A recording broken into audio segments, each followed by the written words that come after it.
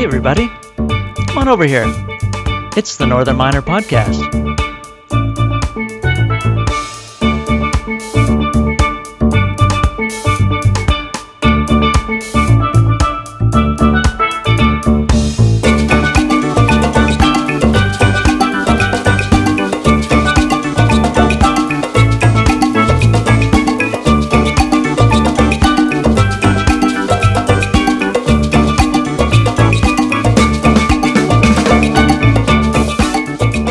Welcome to the Northern Miner Podcast. I'm your host, John Cumming. I'm the editor-in-chief of the Northern Miner, and the music is a little extra festive this week. Why? Because it's the celebration of our 100th episode here at the Northern Miner Podcast. We want to, of course, thank Matt Keevil and Leslie Stokes, who started the show out in Vancouver almost 2 years ago. The last month and a half or so, Trish, Richard, and I have picked it up in Toronto, and we're carrying on. More than anyone, we want to thank our listeners who've stuck with us, and the podcast keeps growing. We're getting very positive feedback from it. Here people are listening to it while they're commuting, they're listening to it while at the gym, at home, doing the dishes, at work. So we're very thankful for that. Within a few days, we'll be celebrating another milestone here. We'll be hitting 100,000 listens to the podcast. Quite a mark there. We want to have a little shout out to our 3 top listeners of all time. Number 1 is Ben McMills, whoever that is. Number 2 is user 5870123. Thank you, user 5870123, for your support. And number 3 is Ron Burgundy. I think that may be a phony name. I always love looking through the stats on the podcast because it's different than the paper. In the top cities, of course, Toronto is number 1 for our listeners. Number 2 is Vancouver. And number 3 all-time listeners are from San Francisco, which is quite different than the paper. So people love their podcast in San Francisco, and it'd be interesting to find out exactly why people are listening to the podcast in San Francisco. Certainly the technology metals would be of interest, I would think, there, and just high-risk capital. And then if you look at the top countries for our listeners, just in 2018, of course, the top 4 are the Anglosphere mining countries. It's Canada, the US, the UK, and Australia, with the UK and Australia switching back and forth. And then further down the list, number 5, Sweden, Finland, Japan, France. I know we have a lot of listeners in Helsinki, and Finland, Japan, and France, the listenership has been rising over the past year. Going through the rest of the list here, the top 15, Brazil, Germany, Mexico, Turkey, Netherlands, South Korea, and Indonesia. So just like our business, the listenership to the Northern Miner Podcast is global. Another stat here, if you go to the SoundCloud website, this jumps out at you. The most popular podcast by far is episode 70, and that was the full unabridged Robert Friedland session. That was from the Canadian Mining Symposium in London last year that we put on. That has continually gotten good traffic, and it's such timeless material in the terms of a podcast that people are still coming to it every single day. And I'm just getting ready to leave for London in a few days. We will be recording that Canadian Mining Symposium, but this will be over 2 days, so we'll have quite a bit of material from that coming forward. Let's take a moment to thank our sponsors. The Yukon Mining Alliance has been our long-term sponsor, our greatest sponsor over the life of the podcast. Let me see, just something that's coming up. It's a big event in Toronto, May 30th.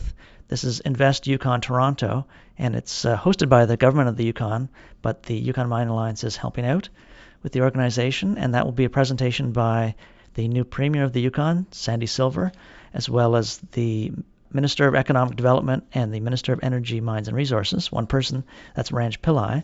Yeah, so if you're interested in the Yukon, you're in Toronto, see if you can attend that one. Let me think, another bit of news out of the Yukon. People are gearing up for the summer work, spring and summer work. You have Victoria Gold has closed, if not all, but almost all of their $505 million aggregate construction financing package. Yeah, that project is definitely going full steam ahead. And our second sponsor is the Grosso Group out of Vancouver, headed up by Joe Grosso. And some news out of the Grosso Group, Blue Sky Uranium has filed its 43-101 technical report on the resource estimate at its Ivana deposit at the company's 100% owned Amarillo Grande uranium vanadium project in Rio Negro province in Argentina. And some of the headline numbers here: the deposit contains so far 19 million pounds of U3O8 and 10.2 million pounds of vanadium oxide. We have a great show for you this week. First, I'll run through the latest metal prices and commodity prices. And then we have a couple of mystery guests going to phone in from Vancouver to celebrate the 100th episode. And then our featured guest this week is John F.H. Thompson. He's a Cornell University professor and consultant. But the role we're going to talk about this week is that he is the general chair of the steering committee for the new Resources for Future Generations Conference, RFG 2018. That's going to be happening in June in Vancouver. So we're going to talk about that conference and just the general future of mining, big picture stuff. Now let's take a break and we'll return with a commodities roundup.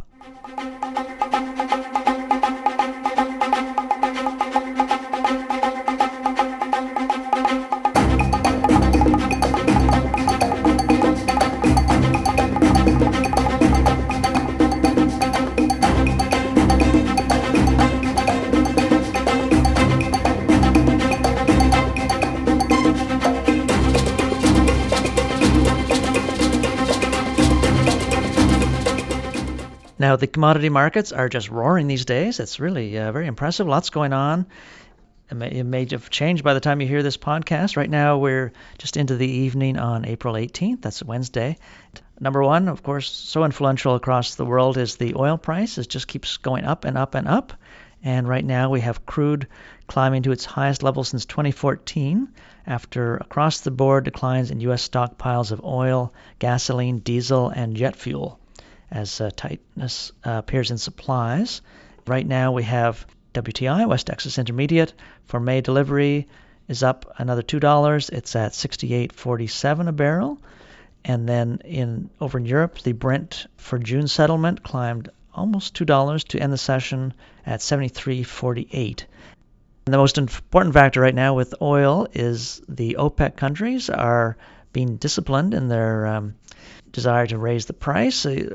For many years, there's not been a discipline. Perhaps that's a new factor is the new crown prince in Saudi Arabia, Mohammed bin Salman. The price of oil is getting so high, I can see some pushback on that coming.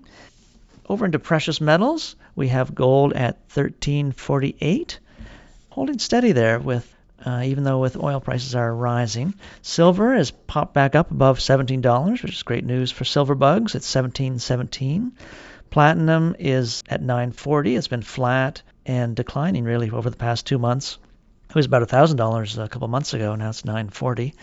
Palladium is going in the other direction. It's $10.28 an ounce right now. If you look at the 30-day palladium chart, it's a big V. It was about $900 just in early April, and now it's up well over 1,000. So good for palladium, not so good for platinum. And another one we don't speak about too much, but rhodium is doing really well. Rhodium, if you look at the 1-year chart, it looks like a jet plane taking off. It hovered around 1,000 for many months, and then around September or so, it started rising, and now it's at 1,910. So it's doubled basically over the past 9 months or so. So good for rhodium. And let's go over to the base metals. We have copper. Actually, all the base metals are doing very well. This, especially today, is one of the strongest days I've seen in a long, long time. Copper is up 2% today. It's now at $13.16 per pound. Nickel up 7% today, $6.89 a pound. Aluminum, very strong again, is up 5%. We'll talk about that in more detail. Zinc, $1.46. It's up almost 3%. Lead is going up. It's $1.07 a pound.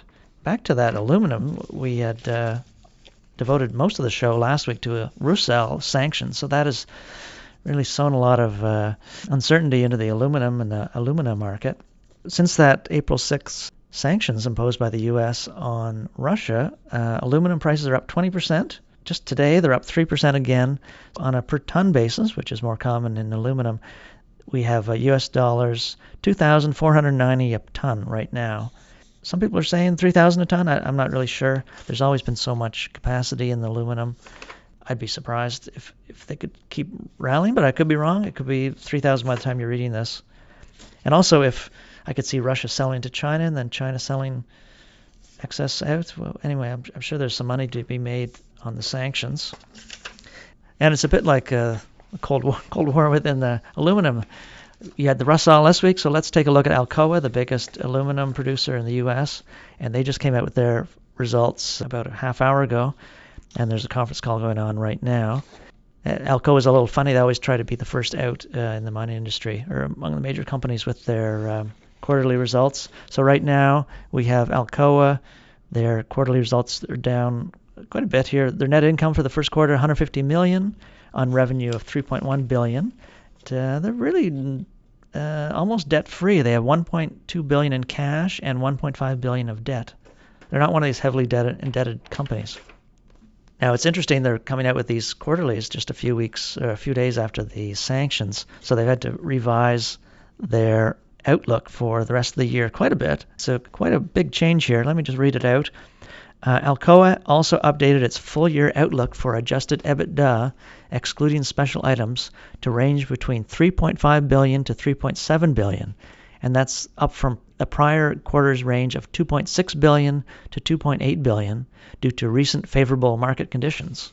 Yeah, their EBITDA is well over $1 billion extra because of the latest turbulence in the market and the price rise.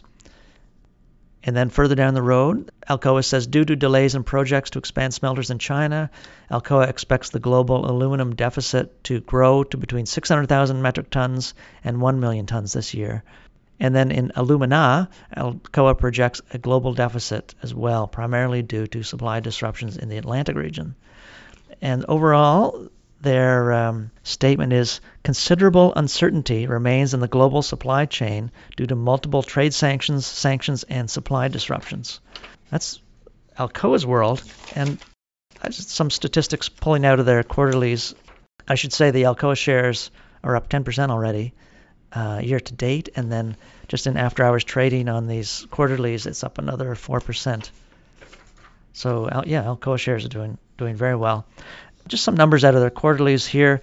They expect demand growth for 2018 to be 4.2%. This is primary aluminum demand growth.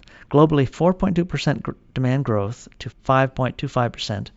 And leading that is demand out of China, expected to be 5.75 to 6.25% demand growth. And the rest of the world is 3.25 to 3.75%. So very strong demand growth that Alcoa sees worldwide this year.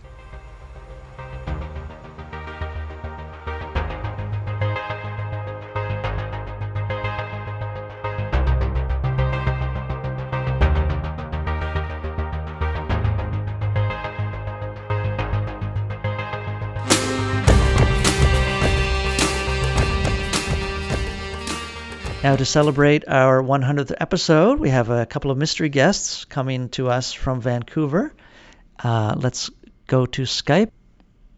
And now we have our two mystery guests. They will be familiar to our longtime listeners. We have a male and female. Mystery guest number one, the lady, please introduce yourself. Hey, it's Leslie Stokes. I'm back. Hey, Leslie. And number two? How's it going? Hey, it's Matthew Keeble. You might recognize my voice. Welcome back to the show. We've hit 100th show here over 2 years, and it's all because of the work you two did. Congratulations. It's your work more than mine, exciting. That's for sure. Thanks very much, John. Yeah, it's been quite the ride, eh? So I would say the number one question people would have is, what have you been doing, both of you? Oh, gosh. Well, I think everyone kind of might know what I've been doing is just raising a human being. So I've been on mat leave from the miner, I guess, since mid-January. I gave birth to a beautiful boy named Casey, and he's about 3 months old now, and he's amazing. Yeah, just such a wonderful ride into motherhood. Like, I had no idea what it was all about until you actually do it, and it's just the most extraordinary experience. Yeah. Yeah, and how is he behaving and everything, sleeping and... Yeah, he's sleeping pretty good. He suffers from serious FOMO during the day, so he's just this fear of missing out. So he's super alert and always watching and kicking and kind of fussing during the day. But at night, he's like a bit of a unicorn baby, they call it, where they sleep like quite a bit. Like I can get 7-8 hour stretches if I'm lucky, but usually it's 4 or 5. And Matt, let's jump into. We know you went to ATTAC, but how has it been the last, month or so? Oh my, yeah. As everyone probably knows by now, I am now the VP Corporate Affairs at ATTAC Resources, and I started the job at PDAC, which is sort of hitting the ground running, as they say. And it's been pretty enlightening. I mean, it's a lot different than covering the industry from the media side. I mean, there's just so much that goes into running a public company, a publicly listed company on the venture that we really didn't think about, I guess, before I jumped in, and it's been an education more than anything, and really fun.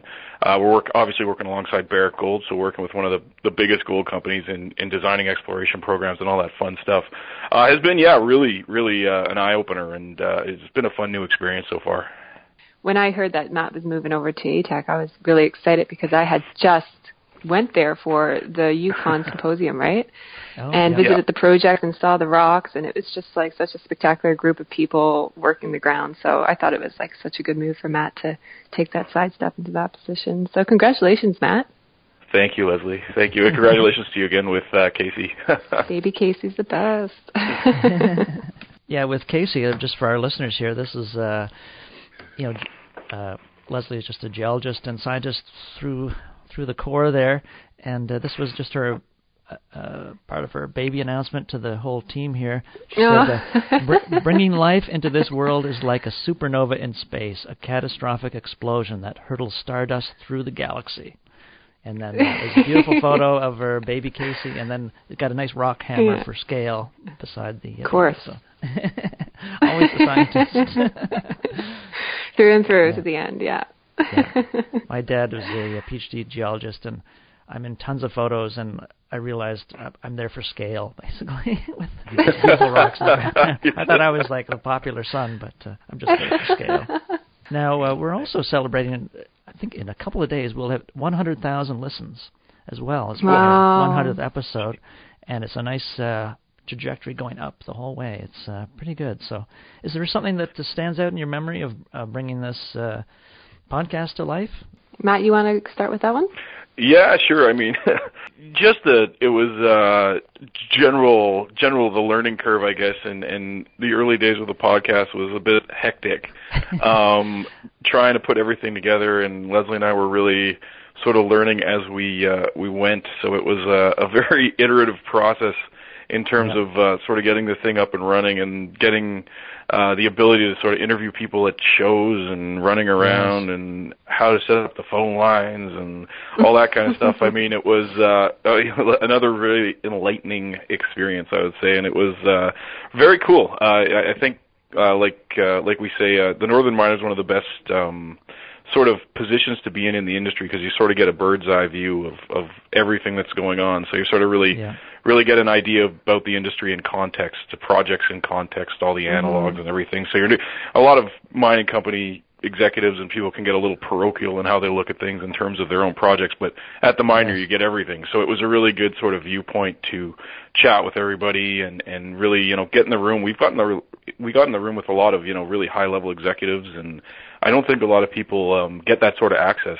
to this industry. And I think what really stood out to me is some of the exclusivity of the content we ended up generating, just because we were really a first mover in podcasting, and some of the steps we had to take was actually convincing people it wasn't absolutely insane what we were doing. So it was certainly fun early on. Yeah. It's very tricky to get the sound. I'm learning that. What you're hearing in your headphones is not necessarily what's being recorded, and to balance out the different voices and then the different segments. And thank God for YouTube tutorials. I've learned a lot. Exactly. Yeah. And then, it was definitely an evolution from the get-go. I mean, we would just be sitting down, Matt and I, just kind of talking about different projects and what was on our plate that week, and it just kind of evolved where I ended up going into the geology corner And for me, that was like such a cool outlet to not only just express like my passion for geology, but also to like remind people just, you know, geology isn't just about rocks, it's about a history, and it can be fun and it's engaging. Yeah. And that can also help a lot of investors make better decisions when it comes to their investing choices. Like, you know, there'd be so many times where I would just be watching the newswire and you'd hear about projects and the geology's kind of really misunderstood. People don't understand it, and then that kind of feeds into the speculation. So I really loved having the geology corner where I can say, hey, let's talk about these kind of deposits right now and what kind of expectations there can be, what some of the upsides. And that was really fun for me to be able to, just like share in the love of geology, but also share in the education of it. Yeah, and completely unique out there. And then you guys have such great personalities that just came through so well. Cool. Thanks, and it's John. a different kind of, the Northern Miner, when you write an article, you kind of take your personality out of the article and just write about your subject. But the podcast is more conversational and everything. So it's a different kind of format entirely. And very valuable. Mm-hmm. Yeah, definitely. Because we learned a lot on the side, like a lot of things that I couldn't write about because I had to be unbiased, of course, like in all of my writing. There's a lot of things that like I couldn't speak about, but that's kind of part of the story. So it definitely provided a bit of an outlet where you can tell the whole story, the backstory behind the curtain.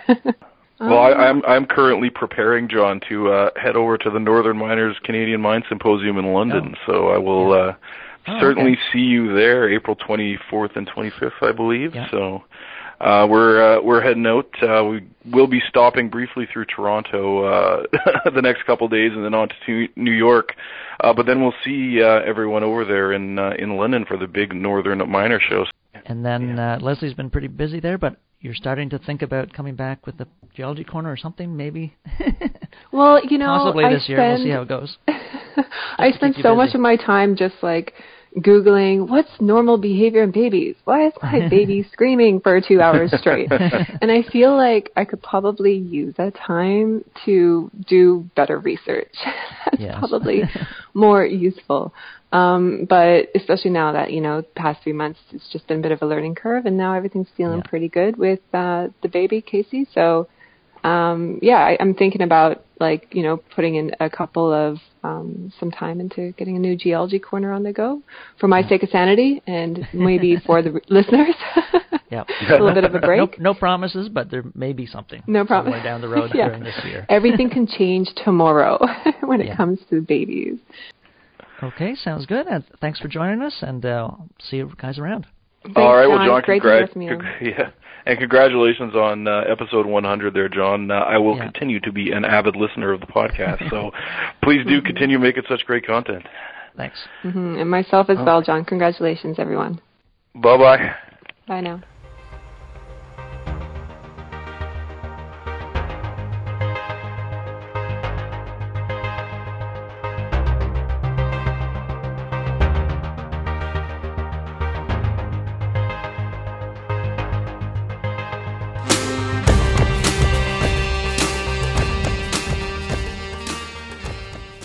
So joining us here is John F.H. Thompson out of Vancouver via Skype. John, how are you doing, first off? Very well, thank you. Good to have you with us. Possibly the smartest person we've ever had on our podcast.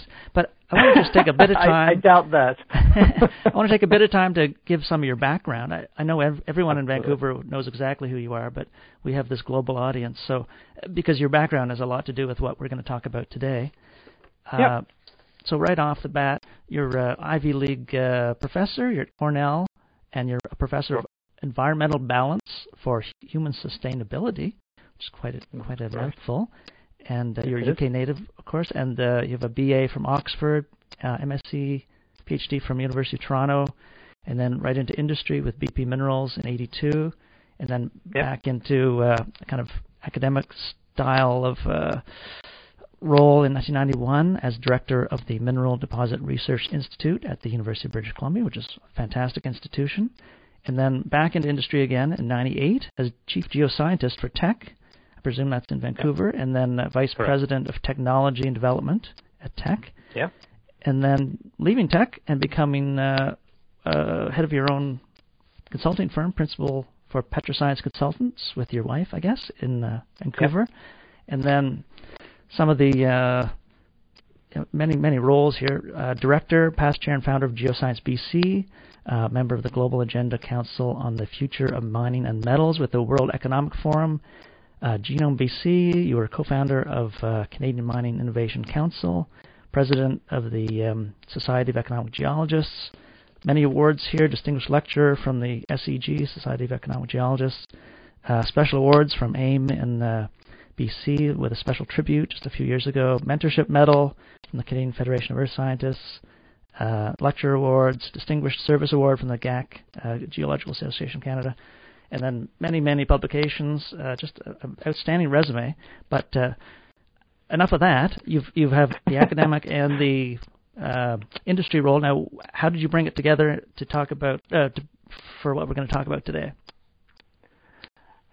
So, I mean, it sounds like I've done a lot, and I have, and I've been very lucky to have a lot of variety in what I've done, yes. And that speaks to kind of my interests. I have a broad range of interests. So, although I've had academic stints and pursued some research and what have you, I've always been most interested in the kind of the breadth that our business offers, from understanding resources in the ground through to producing metals and products that we need. And as my career advanced, I got to do more and more and learn more and more about our business, particularly the latter roles with tech, and realized, it's just an incredible business we have, but enormous challenges that we have, and we're vital, but we need to always be needing to improve and do things better. So that's kind of drew me into trying to answer some of those key questions, and also get into a position where I can explain those challenges to other people, whether teaching students or working with other groups or whatever it may be, talking to you or your audience, who are probably much more familiar than most people,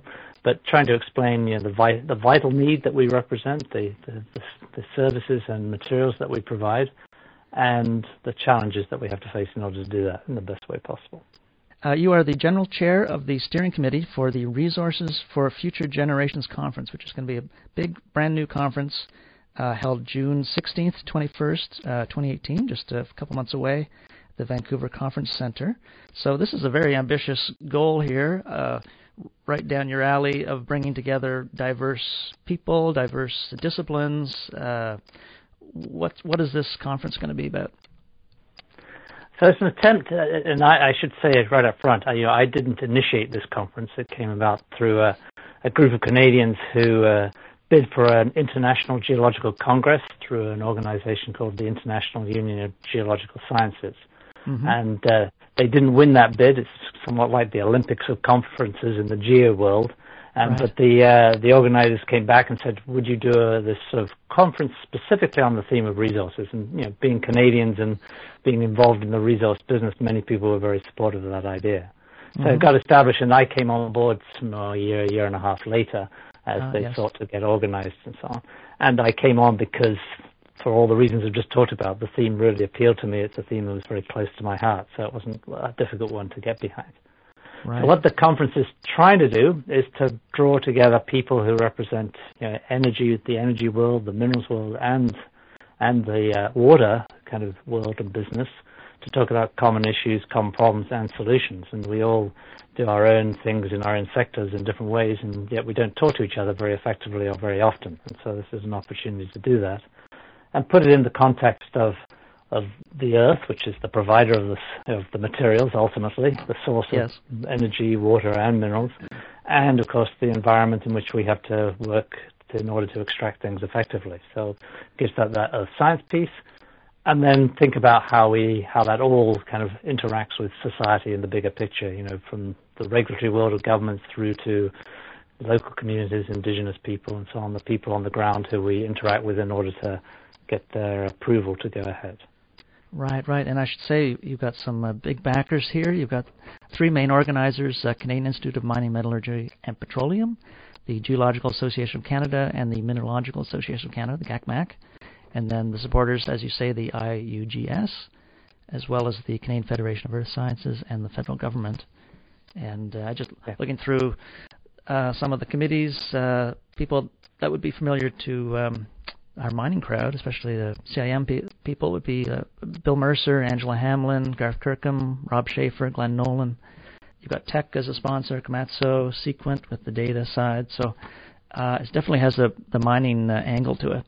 Yeah, so and Rio Tinto is now the patron sponsor. So right. Yeah, great. Or a little bit of the more recent addition, but so they come in particularly through the aluminum group, and obviously they're well represented on the west coast here with Kitimat, but have significant interests across Canada and so on. So they've become a very important part as well. Yeah. So I guess the $1 million question: what is the biggest problem facing Resource World and bringing in supplies for the future, as it were, the next 100 years, in your view? Yeah. So we always tend to focus, and particularly as geoscientists, we focus on the source and where it comes from, and finding new and most economic resources with as few problems as possible, and obviously bringing them in and developing them. So we tend to think of it technically, and certainly there are resource challenges. If we think of where we are with many of our commodities, it's becoming a little more difficult to find them, and particularly more difficult to find the ones with better concentrations, better grades of material that are the best performers economically and often in technologically, environmentally. So that's a challenge without a doubt, and will always be a challenge. But we are actually quite good at those things, and so we do keep finding things. We may have to go a bit deeper, and there will be other technical challenges in doing that. So that's on the one hand, it's the source kind of and development challenge. But probably the bigger challenge that may actually inhibit our ability to produce the materials on schedule to meet the needs of society is our interaction with society. So it's the societal human element of working with people on the ground, convincing that we can do these things effectively and that we can deliver benefits to them as well as to everybody else in a realistic time frame. And of course, when they disagree with us, that's when things go awry and things get held up or don't go ahead at all. And that's both hugely costly to those who've invested, but also damaging to our reputation and damaging to our ability to deliver the materials that society needs. Right. So how we address that and how we bridge that gap from the technical world to the non-technical world, I think is really where the challenge is going to be and continue to be certainly over the next decades. It gets pretty scary if you start thinking about more than 50 years, but certainly over the next tens of years, that's going to be where the nub of many of our problems are.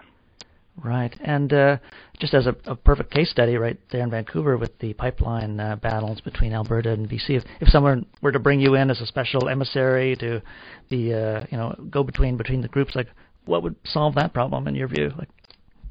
Yeah, hugely challenging. My approach always in these resource issues is to first and foremost to try and listen to the different views, and we're not, as in general, very good at that. And I don't mean our sector in particular. I mean people in general are not very good at listening to polarized and disparate views.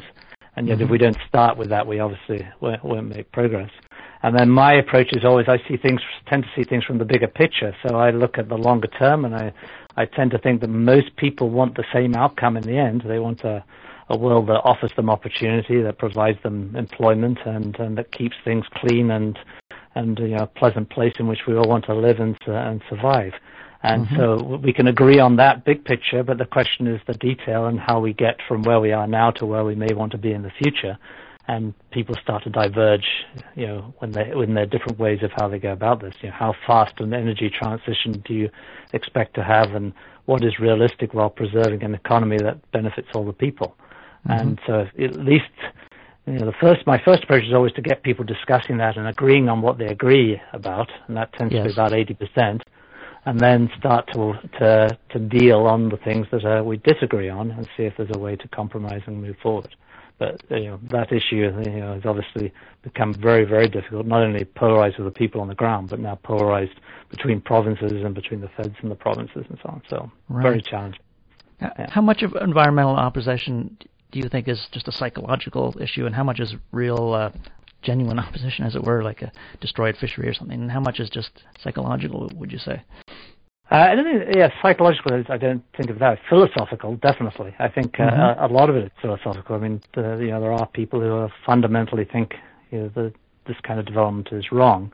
And, when I talk to those people, I always try and get them to also understand the things that we need and where they come from. And unfortunately, there's often a big gap between those two things. So at Cornell, what I've done recently, I've been teaching classes on resources, the big picture, energy, minerals, and water. And I'm talking to students who, I'm very lucky to talk to students who are very bright, but they come from all over the world. My last class, which was a module on energy metals, so all the metals involved in energy production.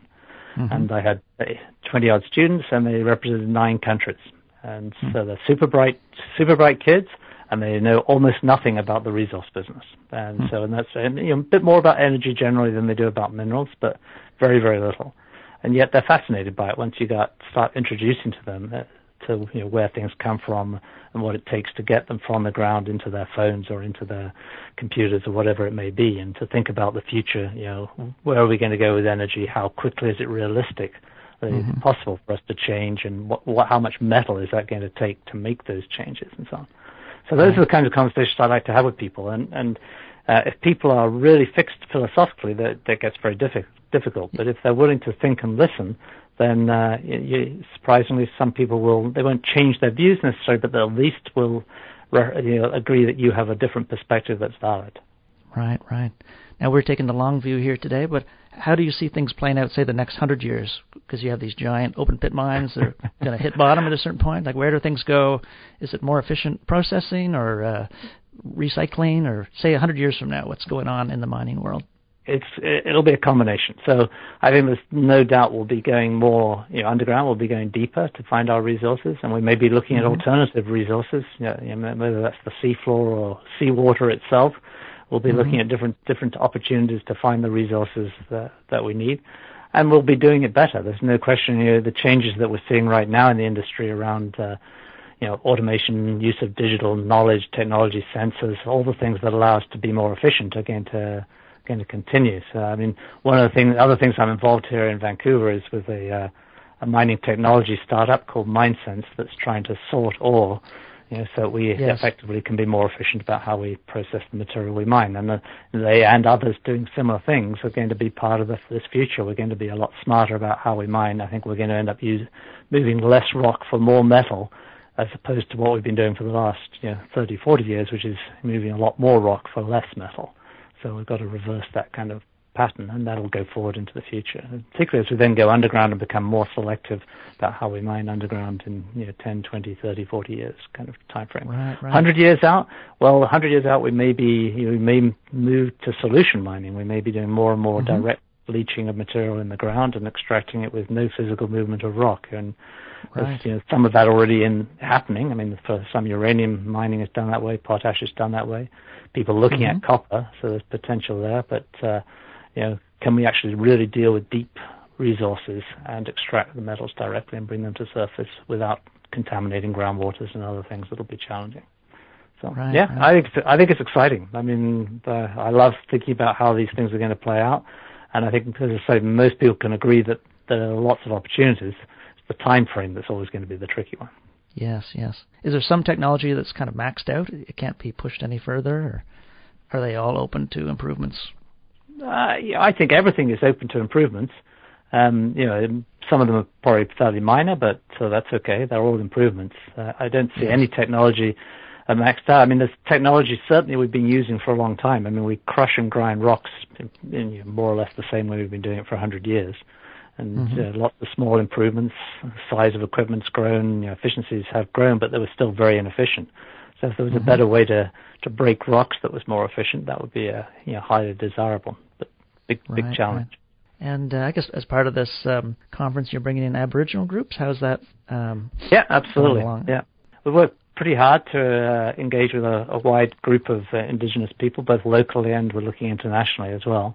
And we'll host something called the Gathering Place, which is an event done at AIM's Roundup conference every year, and it's been quite successful. So AIM is helping us organize that same event for this conference, Resources for Future Generations.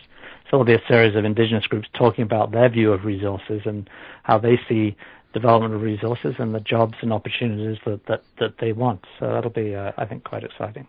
These conferences with certain disciplines, it gets very specific. Everyone has their own, not code words, but their own nomenclature. How do you get these diverse geoscientists working together and other engineers and policymakers? Is that a bit of a challenge? Great question.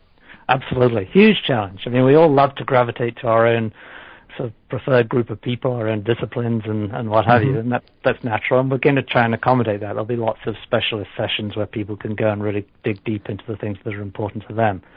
But we're also trying to, we have created a series of sort of conference sessions, plenary panels, dialogues, and some keynote addresses and public lectures, which we hope will draw everybody together periodically to kind of address some of these big questions. How do we address energy? What's the future of energy look like? Where's the water going to come from? What's the role of water in energy and mining? What are the critical mining materials that we're going to need? There's a lot of focus these days on so-called critical materials or critical minerals, when those that are either short of supply, limited sources, or restricted to a single jurisdiction, but now super important in terms of whether it's clean energy or communications or even defense, whatever it may be. So where are we going to find them? How are we going to manage those parts of the business? So those kind of issues attract, broader audiences, and I think people kind of understand how critically important they're going to be in the future. So they hopefully will get engaged. Yeah, I was quite struck at our own Canadian Mining Symposium last year in London. We had Dave Garofalo from Goldcorp, and he was quite adamant that water was like the number one issue for miners, and he was quite passionate about that and getting closed loops and using much less water to gain the goodwill of people. Yeah, when we look at those kind of disputes between people who are, local people, communities, indigenous groups who are opposed to mining in their sort of backyard or in their region, their territory, whatever it may be, often water is the number one issue. And so obviously engaging effectively and understanding their concerns is important, but also addressing how we handle water so that we are not seen as a threat to their water is as you say, critically important. Yeah, certainly as a journalist, whenever I see a mining company go down to Latin America and there's a conflict with agriculture, you just know the mining project's going nowhere these days. The agriculture wins out. Yeah. And it's usually water that's the real nub of the problem. And the mining company will promise, you can drive a truck for 10 or 20 years, but the local population, hey, we've been here for 6,000 years. We want our generations to be here farming this land. We don't care about 20 years of driving a truck around. Yeah. No, it's a difficult discussion to have, and you understanding what it is that they want, what people need, and how you can deliver that effectively, and what the benefits look like. Are going to be interesting. Ultimately, in the future, I think those relationships are going to be quite different, and I do see, huge opportunities for indigenous people to start playing active roles in resource development with their own right through companies that they create, businesses that they create, and then they will become, they'll become joint venture partners for us in mining and resource opportunities. And the community company relationship will look very different in those kind of circumstances. I guess one of the problems with Aboriginal businesses, they're usually regional. They can't scale up so much because of the political constraints. Yeah, but maybe that'll change. Yeah. I think again, 100 years out for sure. Maybe a few tens of years out, I could see that changing. And you see signs of that already. There are definitely some successful Aboriginal-owned businesses in different parts of the world that are looking to do more than just benefit their immediate communities, which they will still want to do, obviously. And good examples of that in Alaska with some of the native corporations there that are quite extensive now. And I always find it interesting. Mining companies will, propose jobs as the benefit of a mine coming into the area, but as things get more and more automated, that the number of jobs and the skill level required for those jobs becomes very high.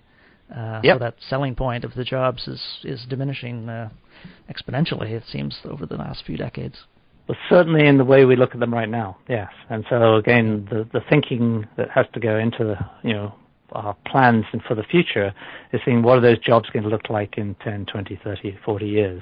And they're not going to be necessarily driving the trucks because the trucks may be autonomous. So what support roles do we need? And a lot of those are going to involve around IT. And so we need to have people trained in IT who live locally as well as regionally and what have you in order to fill those positions. So, there's some innovative and creative thinking required to work out what employment's going to look like and around the mine of the future and how that employment can provide the right opportunities for the communities that are right there on the doorstep and potentially could benefit most, but also could be impacted the most and so on. Now you're bringing industry, you're bringing academia, Aboriginal groups, and you also want to bring in young people as well. What's going on there? the title has future generations in it, and so that implies people other than me, certainly, and other than probably a substantial number of people currently in the industry.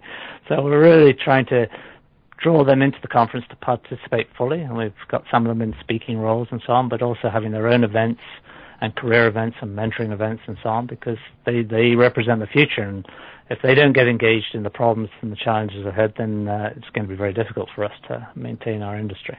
Mm-hmm. And so far, how many delegates have you got, and where are they from, and their field of interest?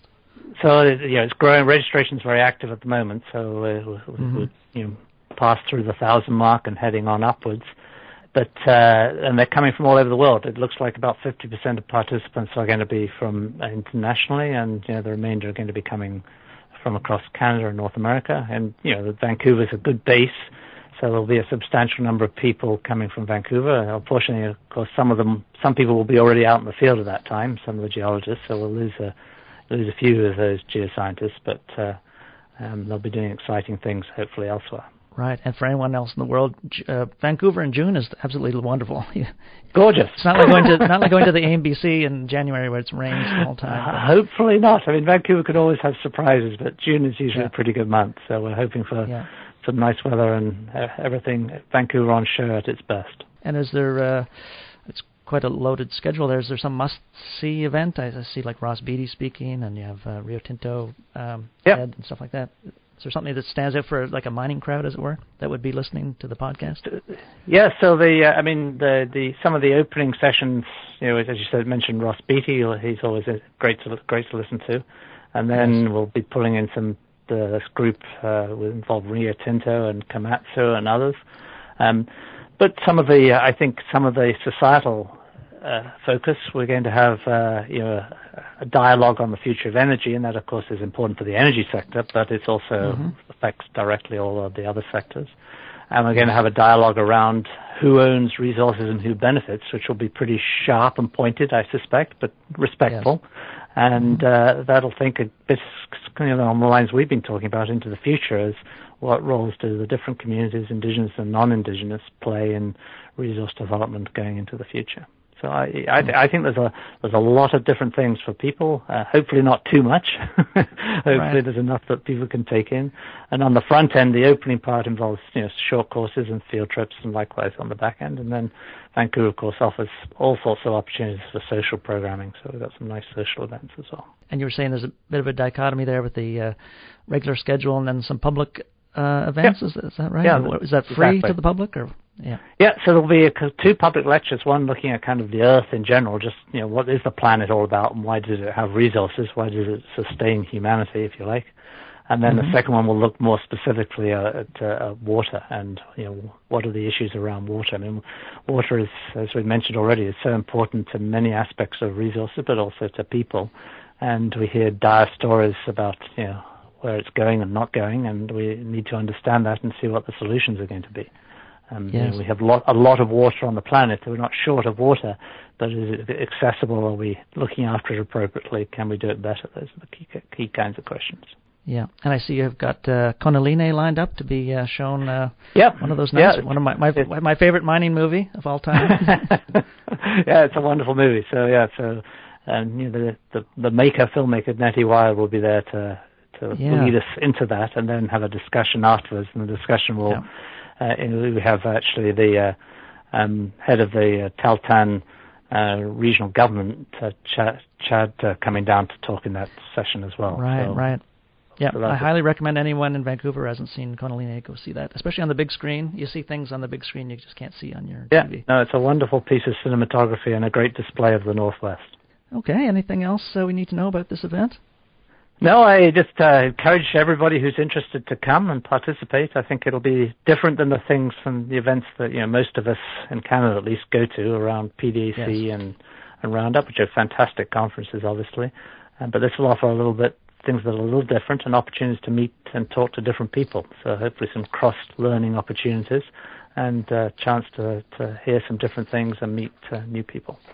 Right, and that is June 16th to 21st. But it's really a 4-day conference? The main event is the 18th to the 21st. The first couple of days is sort of kind of short courses. So the main event is the 18th to the 21st. Yeah. And then people can go to the website rfg2018.org. And then you're also on Twitter, rfg2018, and I guess Facebook and LinkedIn, that kind of thing. For more the usual info. social networks. Yep, absolutely. Yeah. Okay. Good luck with everything. Thanks for joining us. Thank you very much. Yeah, enjoyed John. talking to you. Yeah. Bye-bye. Okay. Bye-bye.